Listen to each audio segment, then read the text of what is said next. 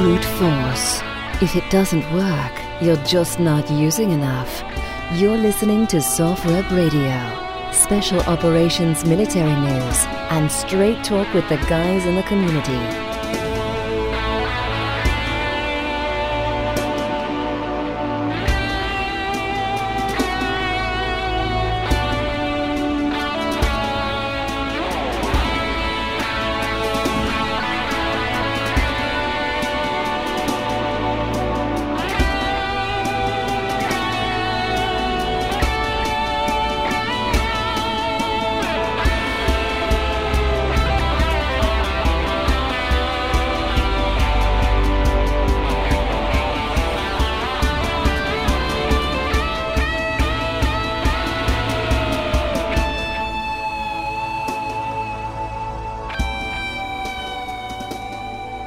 SOFREP Radio, on time, on target.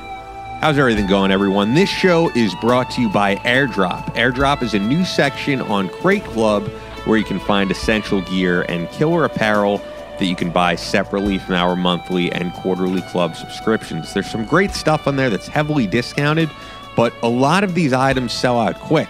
Like that tactical pen, those are gone. So you really got to act now. For example, we've got a few more Crate Club custom NFW watches left, Crye Precision Ballistic Soft Armor inserts, and those cool Crate Club fishing spears. It's up on its own section on crateclub.us, the store tab, or you can go to store.crateclub.us, and it's all right there to check out. That's store.crateclub.us. Tons of gear you're going to love right there on Airdrop. I'm Ian Scotto. It's just me this episode with our guest, of course, Richard Jellerson. But Jack is out. He'll be back hopefully next episode. I just know he's not doing great at the moment, but he should be back in action in just a couple of days. I know he's excited for this interview, but this should be a good one regardless. Richard's story is a really interesting one. So, nothing really going on that I need to update you guys on over the last few days. I did watch... Some of you are going to laugh. I did watch In the Army Now with Pauly Shore and Andy Dick. And I love Pauly Shore's work. I wasn't sure if I've ever seen this before. It's on Netflix if you want to watch it. I've heard of it, and I remember it coming out and all that in the 90s, but I'm not sure if I ever watched it. If I did, it's been so long that I forgot. And I laughed my balls off. It is a hilarious movie. And it's probably the only military movie that's dedicated to the Army Reserve. So I don't know. I mean, there might be. I'm not a movie guy, so there might be another movie with the Army Reserve. But I mean, I feel like you have to do comedy on that one. You know, just because of the nature of it, you're kind of going to downplay what those guys do and make it funny, and they did. And I do recommend you check it out. There could be other Army Reserve movies. I really don't know. If you do, you could feel free to tweet me at Ian Scotto. But In the Army Now is highly recommended. So because of that, I was on a whole Pauly Shore kick after that, and I watched the documentary that he has, which is up on Amazon Prime, and it's called Pauly Shore Stands Alone. And it's really very much about like the unglamorous life of being a stand-up comedian at his level. So he's playing in Middle America at these places that aren't even necessarily comedy venues. And he does pack them out. See, it's an interesting thing. I've noticed this when I go to shows outside of New York, in like the Pennsylvania area compared to New York. In New York City, in order to like sell out a venue of any type, you have to be A-list because there's always something going on. But if you go to rural America somewhere, you could sell out, hundreds of seats, which he does, which you'll see in the documentary. And it reminds me, I'm a huge fan of the band Dope. I saw Dope play the Croc Rock in Allentown, Pennsylvania, which is no longer there. And it was packed, absolutely packed, all these people there to see them. And I think part of it goes to that there's probably just not as much to do in Allentown, Pennsylvania, to be completely honest. And just a few months later, I saw them play Webster Hall, the Marlin Room in New York City, and it was literally maybe 12 people there. And Edsel Dope even commented that he was like, we're having a good time, but this is kind of pathetic. Maybe you guys could tell a friend to come next time that we play here. So I thought the documentary played into that whole world of if you're playing somewhere in Nebraska, you could sell it out. And Pauly Shore does play those local Los Angeles venues and at times comes to New York City. But in order to like really pack out a crowd, he has to go to these middle America venues where he's very much celebrated. And in these very small towns where there's not a whole lot to do. So it was interesting. I watched that last night. It's Pauly Shore Stands Alone. But with that, I'm going to get over to Richard Jellison, who did a documentary that's of much greater importance, to be honest, called A Solemn Promise, America's Missing in Action, about our men missing in action. 82,000 of them, which I was unaware of that statistic. And this guy's military career and also just what he's done since is pretty incredible. So, I'm going to get right over to Richard Jellison and hope you guys enjoy. So as promised for the first time on the podcast, Richard Jellison, Army helicopter pilot and Vietnam veteran who served with the 116th Assault Helicopter Company in his first tour, and then his second Vietnam tour as General Abrams' personal pilot. He's the author of Pan Am Flight 001, about the round-world flight he took before returning home on his second tour of duty, and the director of A Solemn Promise, America's Missing in Action, as well as several other films which we could talk about, and we'll get into all of it. A Solemn Promise is available at storytellerfilms.tv, and I originally was made aware of you, Richard, through our past guest, Mark Viablanca. So how do you guys know each other? You know, I was introduced to him by a couple of mutual friends, and he was on the advisory board for that film and has been a huge help in mentoring me through the process of writing my first book. So he is a good guy and a good author, good books. Yup, Vietnam Bao Chi, which we recommend everybody picks up. So I think before we even get into this great film about America's MIA, as well as your book, it'd be interesting to get into your background in Vietnam and serving as an Army helicopter pilot. People would probably love to hear about someone who served as an assault helicopter pilot during that time. So, I'd love to get into your backstory. The interesting thing about, I did a film for the History Channel called Helicopter Warfare in Vietnam. Yes, I was going to mention that among like several other films. I have them all listed here, which people can see on the website, but yeah. Yeah, and what I did, I interviewed a lot of air crew members, crew chiefs, door gunners, pilots. And the interesting thing about the pilots is they had the same story as I did. Was not doing well in college, having way too much fun. Knew I was going to get drafted, but always wanted to learn how to fly. So, and the Army had a need for helicopter pilots at that point. So I got accepted and trained, and knowing that at the end of the year of flight school that I was going to be going to Vietnam. And did end up at the 116th, which was an assault helicopter company, which means we picked up troops and inserted them into combat situations, then went back to pick them up and move them to a different area. And a lot of medevac missions, a lot of medevacs. Even though there were medevac units, we were already there, already in the fray. So if there was wounded, we would pick them up and take them to the hospitals. Some memories there that are just seared into my memory. So, but it was, we flew sometimes, I think my log shows that one day I flew 13 and a half hours. And for a 19 to 20-year-old kid, it was pretty exciting, but also traumatizing in many respects. And I just, towards the end of my first tour, I ended up flying a 2-star general. And when he went home, he recommended me to General Abrams. So first tour was kind of combat and not very civilized. And the second tour, I was flying the 4-star in charge of the entire war. And it was VIP flying. So. Yeah.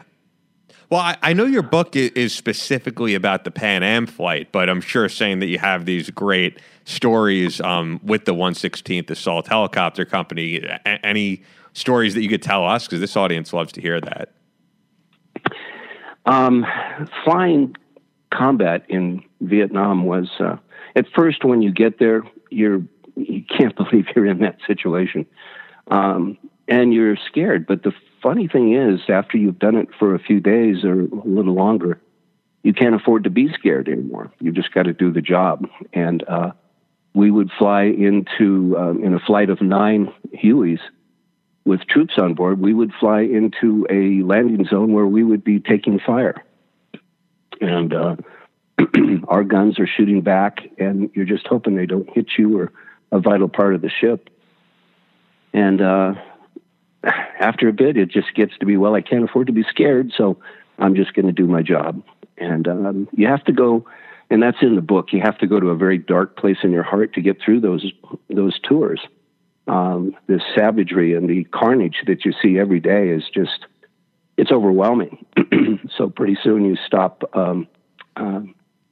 letting it in. You just have to close down emotionally. And I think that's where a lot of people who do go to combat, whether it was in Vietnam or our wars today, get PTSD.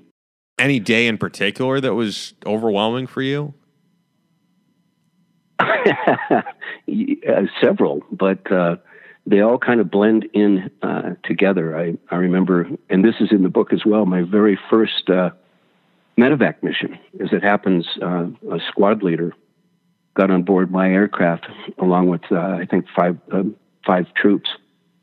And I was what they called tail end Charlie. I was the last flight. As a brand new aircraft commander, they want you, they're not really sure yet how good a pilot you are for formations. So you would fly the last bird in a flight of 9 or a flight of 5, sometimes as eagle flights. Dropped them off. We're taking fire, and we lift off to leave that landing zone and get a call from the troops on the ground. They've already had somebody that was wounded. And the other thing about tail end Charlie is you are the bird that breaks off for medevacs, because you don't have to leave the flight. You leave the flight, but you're not really part of it as the last ship. And flew back in, and it turns out that squad leader was the one who was wounded and had both of his legs had been blown off. Mm.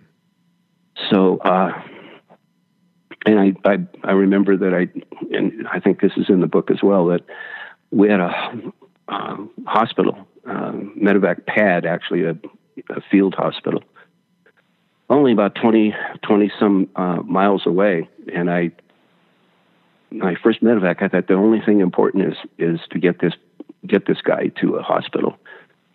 So I pushed it all the way up as fast as the helicopter would go, and actually never even climbed. I kept it low level so I wouldn't waste any time.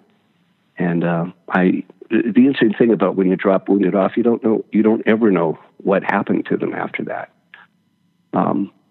So one of the little torments I have when I go to the VA hospital, because I did get cancer from Agent Orange, so the VA took care of that. But one of the little tortures I have is that I'll go to the VA hospital and see guys in a wheelchair with no legs, and I always wonder if that was somebody that I picked up. Yeah. So anyway, that's probably the most significant story, and the book is really about my flight around the world, kind of decompressing after my second tour. But it's really about the healing that matter of fact, that's what it's called, the healing Pan American Flight 1. Yep. People adopted me, more or less. I think because I was traveling alone. And every country I stopped in, people just kind of brought me into their lives. And I think that's how I started a healing process.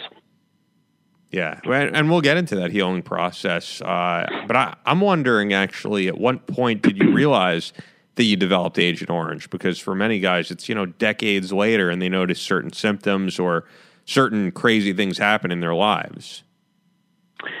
It was 1995, and my stepdad was a brilliant surgeon. And at Thanksgiving dinner, he just noticed that my neck was asymmetrical. There was a swelling, and he wanted to. So he said, after dinner, I want to see you. And he found that the lymph nodes were swollen.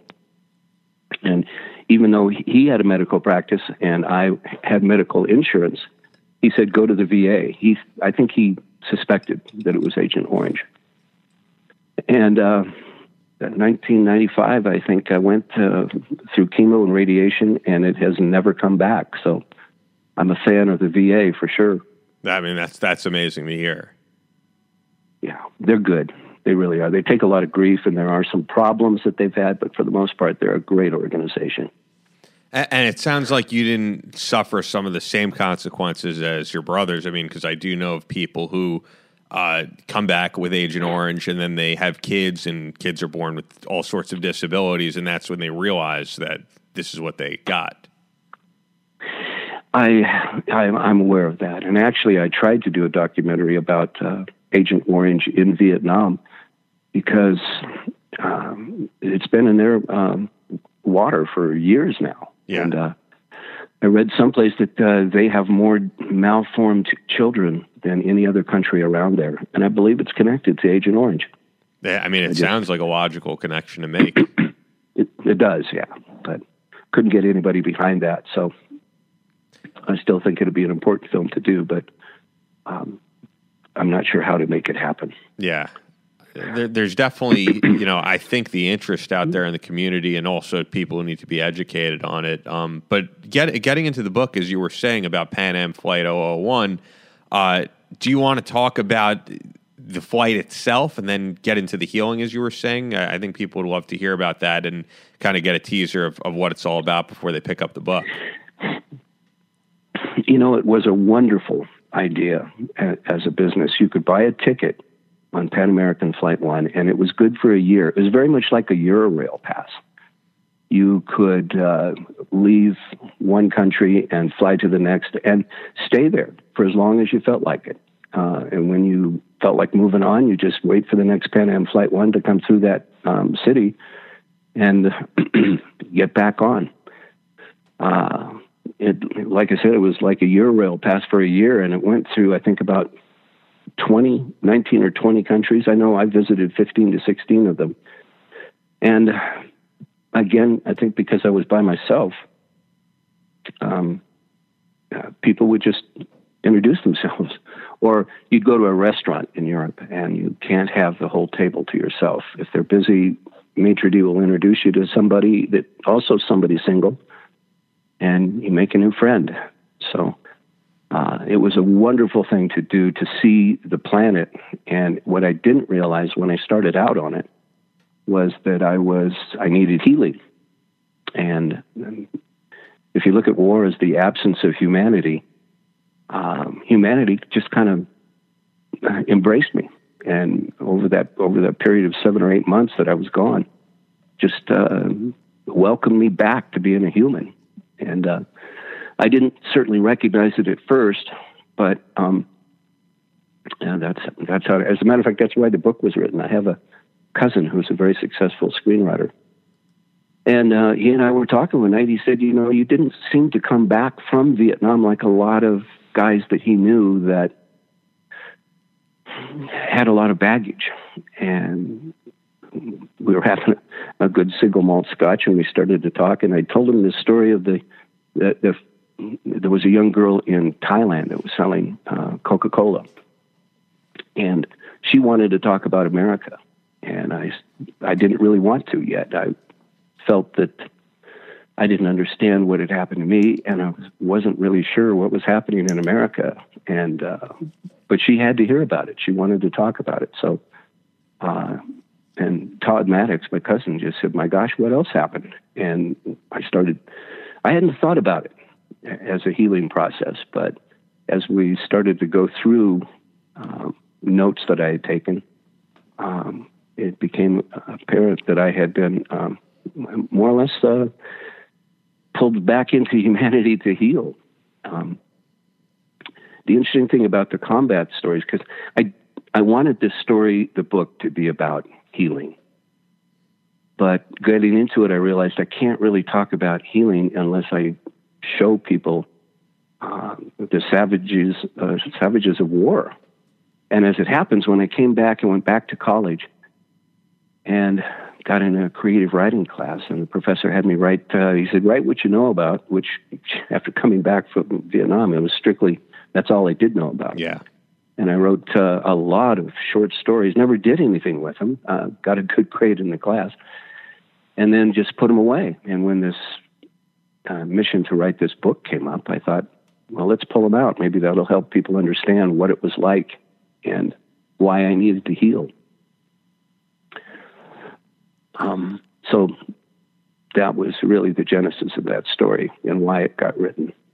So as you said that you didn't really know you were going through a healing process as it was happening, what inspired you to actually take this flight as opposed to going the normal route of just going home in between your tours? Yes. Actually, if you remember that time, America was at war with itself, very divided, and protests and all of that. And we weren't, as Vietnam soldiers, welcomed back to the country. Yes. And I wasn't, because I'd been in touch with guys who had been sent home and, wrote back about what it was like. And I just thought, well, I'm not sure I want to go back there yet. And the other part of it was just an adventure, really. At first, it was this wonderful flight that I could go see the entire planet. And I was, as I left Vietnam, I think I was 21. And I just felt like, let's go see the planet. So between tours, the Army actually bought that first Pan American Flight 1. And that was for a 30-day leave between tours. So I got on it and went around the entire planet in 30 days. And that, I think, is what led me to believe I should slow down and take the trip again. So very exciting to go some of the... there's a couple of places I wouldn't go again, like Iran and Pakistan. But and I probably, at this point, with the world the way it is, I don't think I'd go by myself ever again. Yeah. The world's changed that much, but what an absolute adventure for a kid 21 years old, as Vietnam was. Yeah. Did it get lonely taking this flight? I mean, I'm a single guy. I live alone. I have taken vacations alone, but it's, a week at a time. I couldn't imagine being alone in the world, nowhere near anyone that you know for that length of time. It's got to be an experience. Well, it was, but my makeup is such that I don't mind being alone. But the other thing is I didn't really get a chance to be lonely because, as I said, people just kept, they'd always want to talk to you. And I guess I looked like a soldier. I'm sure my haircut and out-of-date clothes led everybody to believe I was a soldier, and they wanted to know what has been going on. So people just kept prying into my life, and even sitting on a plane, the guy next to you would want to talk to you. And like I said, at the restaurants, you didn't really get a chance, if you were by yourself, to be alone. And then I'd meet people, and we'd start talking. And some of these folks that I met, I would hang with them for a few days. Yeah. They just kept saying, well, we're going to dinner here somewhere tonight. Why don't you join us? And as you get to know them, I just picked up friends almost everywhere I went. From total stranger to friend, sometimes only took an hour-long dinner. I just didn't get a chance to be lonely, really. Yeah. Do you still talk to anybody that you met on that flight or that you met during that trip, I should say? No, I don't. I sometimes didn't even, and this is in the book too, I sometimes don't even remember their names, just the experience. I did, for the film Solemn Promise, interview a gentleman that was at Cam Duc, which was an incredibly fierce battle. Bill Wright, he was awarded the Silver Star for what he did at Cam Duc. And as it happens, one of these people I met on Pan Am Flight 1 was a guy returning from Vietnam who had been wounded at Cam Duc. But those two experiences are like 50 years apart. But Bill is the only one that I talked to from that battle. One of my very good friends is a guy named Vern Estes, who was my detachment commander when I was flying the 4-star. Both 4-stars had their own aircraft and their own crews, and Vern was a very senior warrant officer and master aviator, and he ran the detachment. There was only 5 pilots, 2 per aircraft and a check pilot who could come in if somebody was sick. And he and I talk all the time. We've talked ever since we left. We don't very often talk about the war. We talk about the aviation, about flying. And so he's the only one I've kept in touch with from that time. Got you. So, well, that's Pan Am Flight 001, the book that you have out, and I definitely recommend that people check that out. That's out now. You can get it right on Amazon and pretty much anywhere else, right? The big ones are Amazon and Barnes & Noble. They both carry the book. And there's about 7 or 8 others that distribute. I even had one person purchase the book in Sweden. And that kind of came as a surprise. But so it is available on both of those, Barnes & Noble and Amazon. And it's The Healing Pan American Flight 001. Yeah. I mean, you never know. There's people listening to this show, and I look at the statistics all around the world. It's pretty amazing. There's people listening in just about every country. So, but yeah, it's. I'm looking at it right here. The Healing Pan American Flight 001, and pick that up, and we'll link to it in the description on softrepradio.com. But next, I want to get into the documentary that you have out, which I was checking out, and that is A Solemn Promise. It's available at storytellerfilms.tv. A Solemn Promise: America's Missing in Action. And before we get into it, do you have any personal experience with guys who went MIA? Oddly, none whatsoever. In the combat unit, the first tour, if one of our guys went down, we went and picked him up immediately. We never had an MIA while I was with the 116th. But when I did the History Channel film, I met a gentleman named Tom Lasser, who was also an Army helicopter pilot over there. And after the film, we got to be friends. We'd meet for lunch once in a while. And one day he said, if you or I had been shot down over there, they'd still be looking for us. And I hadn't thought of it, but the solemn promise that's made to you as someone going into combat is that you will not be left behind. And I started looking at it, and it's an incredibly powerful story. It's also one I think every American should hear about. These days it's a little tough to find things to be truly proud of in this country with all the divisiveness. But this is something that we promised people being sent to combat, that we would always come looking for you. Yeah. And we do. It's a promise we keep. Now, the DPAA, the POWMIA accounting agency, it's a bureaucracy like all of our agencies in this country, and they make mistakes, but the people that I interviewed for that film are devout about their duty, about their obligation to find our missing in action. And when I started researching it and found out that we have over 82,000 MIAs from all the way back to World War II, I couldn't believe this. I couldn't believe the stats, and then I couldn't believe the story, but so I decided that I was going to do a documentary film telling that story. And shortly after I got into it, I'm not sure how this happened, but a colonel at the Pentagon from Department of Defense called me up one day and says, "How come you haven't asked our help for your film?" And legend in filmmakers is that it's very difficult to get DOD to help you. So it was quite surprising. And they started feeding me stories. Once they found out, they vetted me to find out how I would approach the story.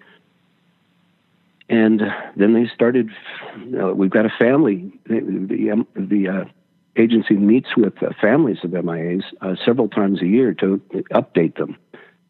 And they said, "We've got one of those in, I think it was Oklahoma. Would you like to film it?" And so, yes, I did. And then they called up and said, a family of a Korean War MIA his remains have been found. And if the family okays it, would you like to film the ceremony at Arlington?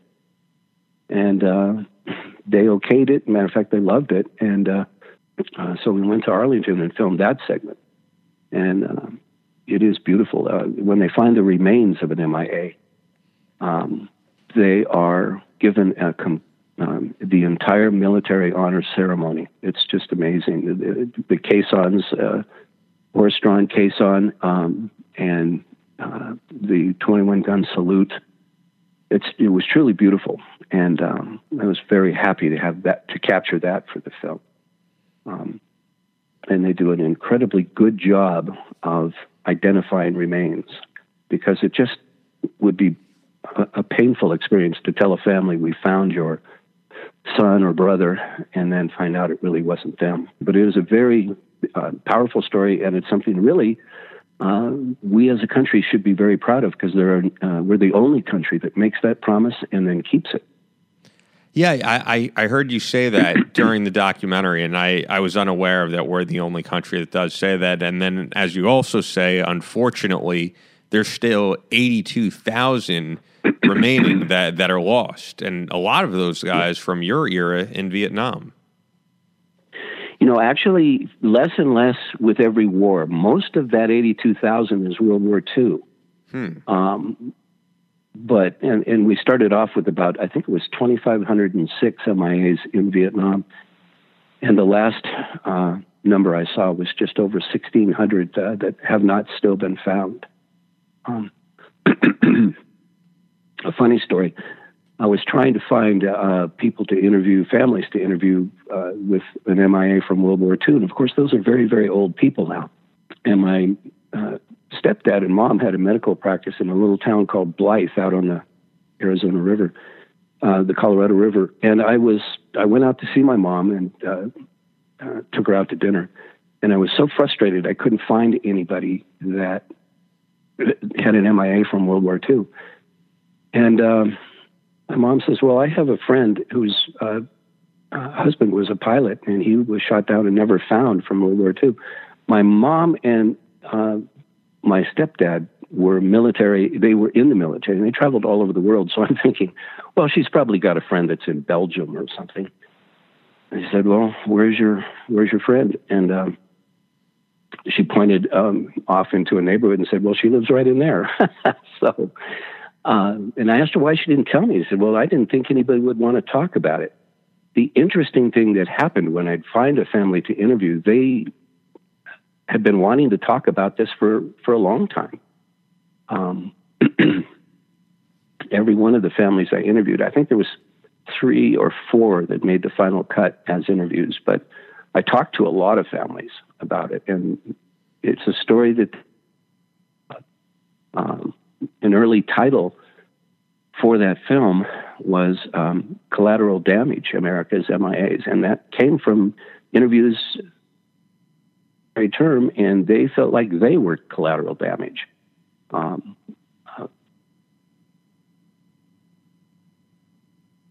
In a war. Yeah. Well, so, a thing that's interesting and really sad about the film is kind of seeing the reactions of these family members, and they're waiting for their family members, and it's a constant wait that just goes on, and you really capture that well. Thank you. I was amazed at some of the interviews that people would. They'd been carrying this burden with them forever, and they'd talk, try to describe their feelings, and then many, many times they would actually get choked up and break down in the interview because it was that close to them. They looked for closure for decades, and you can tell that it was still so important, so close to them, because they couldn't get through the interview. We'd have to stop the film and let them recover. It was a fascinating story. I'm glad we did it. It is available at the website, but also right now it's at Southern California PBS to see if they want to get involved with the film. So, Hopefully they will. That seems like an appropriate venue for it, and it's kind of done for that audience. And if people want to check it out, and I'm sure a lot of this audience will want to, it's storytellerfilms.tv, and the film is A Solemn Promise, America's Missing in Action.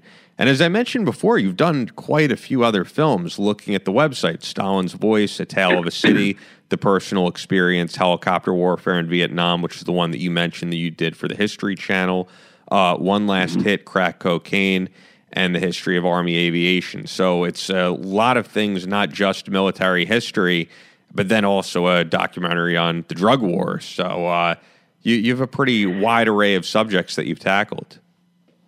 And right now we're in pre-production on a film on the National Oceanic and Atmospheric Administration, NOAA, because it's an amazing organization. When you watch TV at night, the weather report really is generated by NOAA. No matter how they portray it and talk about it, all this weather information comes from NOAA. It affects our agriculture, our planting, our storms, severe storms, extreme storms. This is the organization that has planes that fly through hurricanes. And they have satellites, planes, and ships all doing research and discovery all over the planet. And they are they are the point of the spear on climate change and discovering how that's affecting us and what possibly can be done about it and why it's happening. So originally I approached them to do just a film, just a one-off. And it looks like now it's going to be a 6 to 7 part series. Wow. But we are in the very early stages of it. That'll be great to see. What was the inspiration behind that? As a pilot and a sailor as well, I've just always known that they were there, that was the original source material for all the weather that we look at all over the planet. And was amazed that nobody knew about it. Or almost nobody knows about it. So I did Solemn Promise went to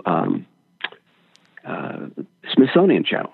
And I got a wonderful email back from the vice president of programming, and she loved the film, but they weren't going to be doing anything military. However, if you're going to be doing something in science, please let us know. So that's where we're going to probably take it first. We are in the pre-production. We're still working out contracts with NOAA, but they are all over it. People, friends of mine, filmmakers, said, they're not going to want it. They're a government agency. They really don't care about this. But when I approached them and started talking to them, they were just all over it about telling their story because nobody does know what they do.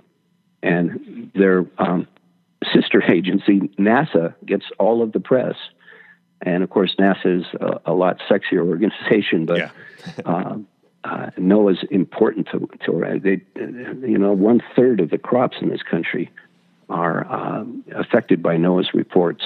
So, and navigation for both ships and planes, they're just about mixed up with everything that we do every day. Excellent. So really looking forward to that. Yeah, I think a lot of this audience will want to check that out. Once again, the website is storytellerfilms.tv.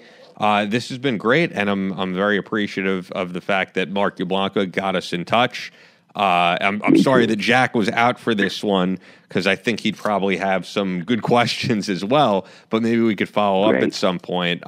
Anything else that you're working on that you want to let us know about?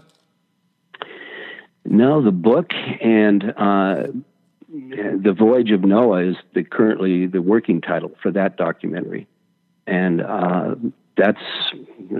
there's a couple of smaller projects that I am trying to do, but that is really the focus of Storyteller Films at this point. So, awesome. And that's enough, by the way. Yeah, we'll stay in touch and let us know when that comes about, and we'll have you back on. Well, thank you, Ian. I appreciate that very much. Been a pleasure talking to you. Absolutely. Thank you, Richard. Great discussion there with Richard Jellerson.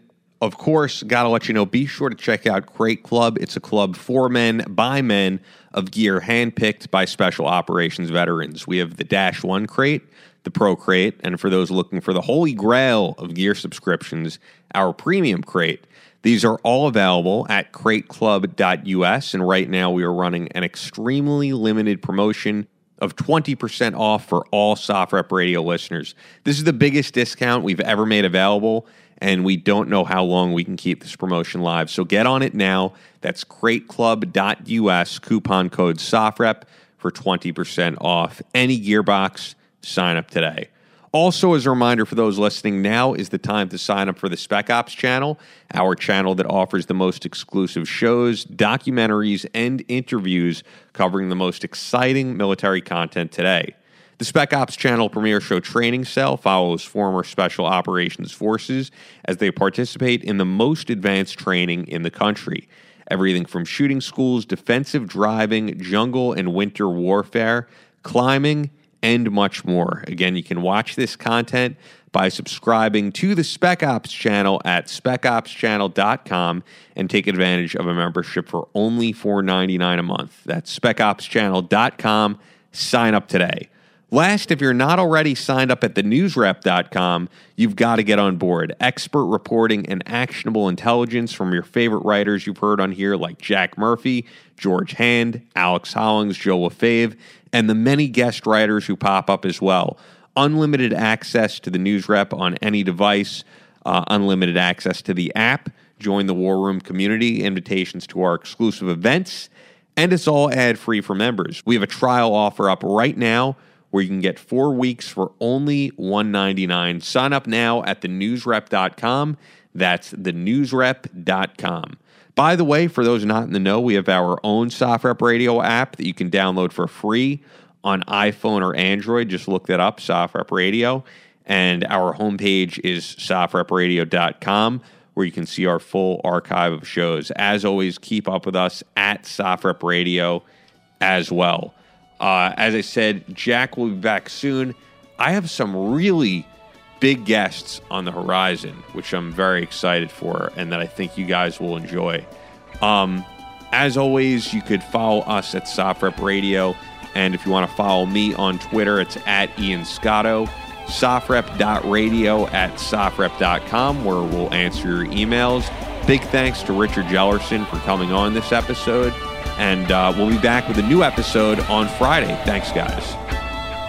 You've been listening to SoftRep Radio. New episodes up every Wednesday and Friday. Follow the show on Instagram and Twitter at SoftRep Radio.